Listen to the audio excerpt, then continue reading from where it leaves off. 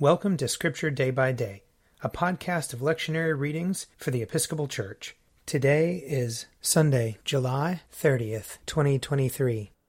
A reading from the first book of Kings, chapter 3.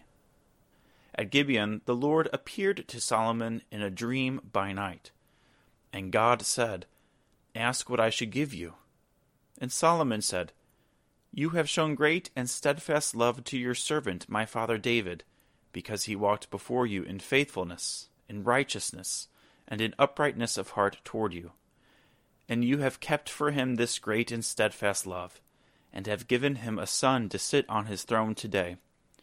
And now, O Lord my God, you have made your servant king in place of my father David, although I am only a little child. I do not know how to go out or come in. And your servant is in the midst of the people whom you have chosen, a great people, so numerous they cannot be numbered or counted. Give your servant, therefore, an understanding mind to govern your people, able to discern between good and evil. For who can govern this your great people?" It pleased the Lord that Solomon had asked this.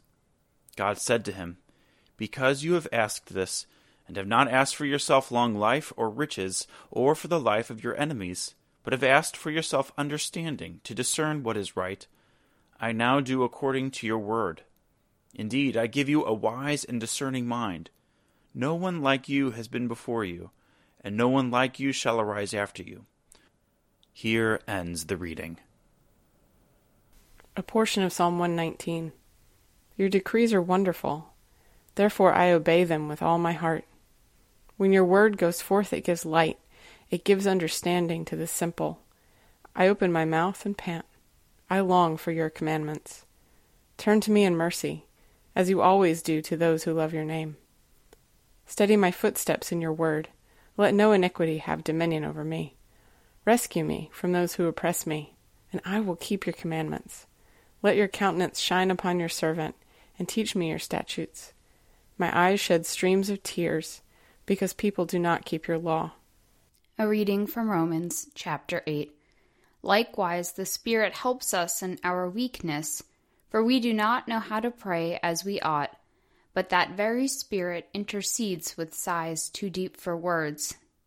And God, who searches the heart, knows what is the mind of the Spirit, because the Spirit intercedes for the saints according to the will of God. We know that all things work together for good, for those who love God, who are called according to his purpose. For those whom he foreknew, he also predestined to be conformed to the image of his Son, in order that he might be the firstborn within a large family. And those who he predestined he also called, and those whom he called he also justified, and those whom he justified he also glorified. What then are we to say about these things? If God is for us, who is against us?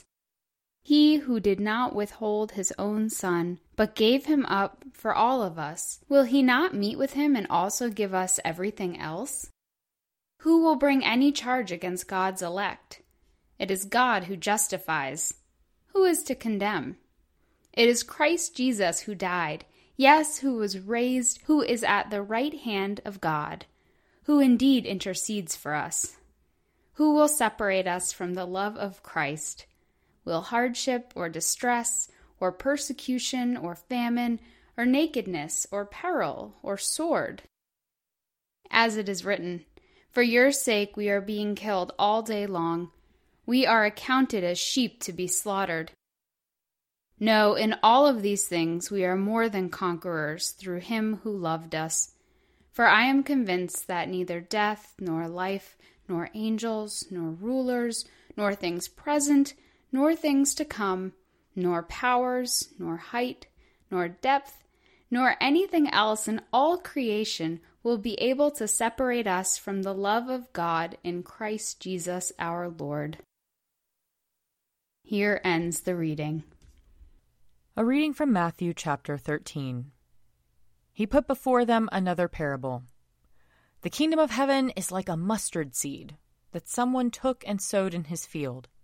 It is the smallest of all the seeds, But when it has grown, it is the greatest of shrubs and becomes a tree, so that the birds of the air come and make nests in its branches." He told them another parable. "The kingdom of heaven is like yeast that a woman took and mixed in with 3 measures of flour until all of it was leavened. The kingdom of heaven is like treasure hidden in a field, which someone found and hid. Then in his joy he goes and sells all that he has and buys that field.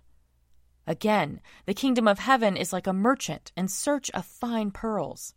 On finding one pearl of great value, he went and sold all that he had and bought it. Again, the kingdom of heaven is like a net that was thrown into the sea and caught fish of every kind. When it was full, they drew it ashore, sat down, and put the good into baskets, but threw out the bad. So it will be at the end of the age. The angels will come out and separate the evil from the righteous and throw them into the furnace of fire, where there will be weeping and gnashing of teeth. Have you understood all this?" They answered, "Yes." And he said to them, "Therefore every scribe who has been trained for the kingdom of heaven is like the master of a household, who brings out of his treasure what is new and what is old." Here ends the reading. If you would like to read a meditation based on these readings, check out Forward Day by Day, available as a print subscription, online, or podcast. I'm Father Wiley Ammons, and this podcast is brought to you by Forward Movement. Learn more about our work to inspire disciples and empower evangelists at www.forwardmovement.org.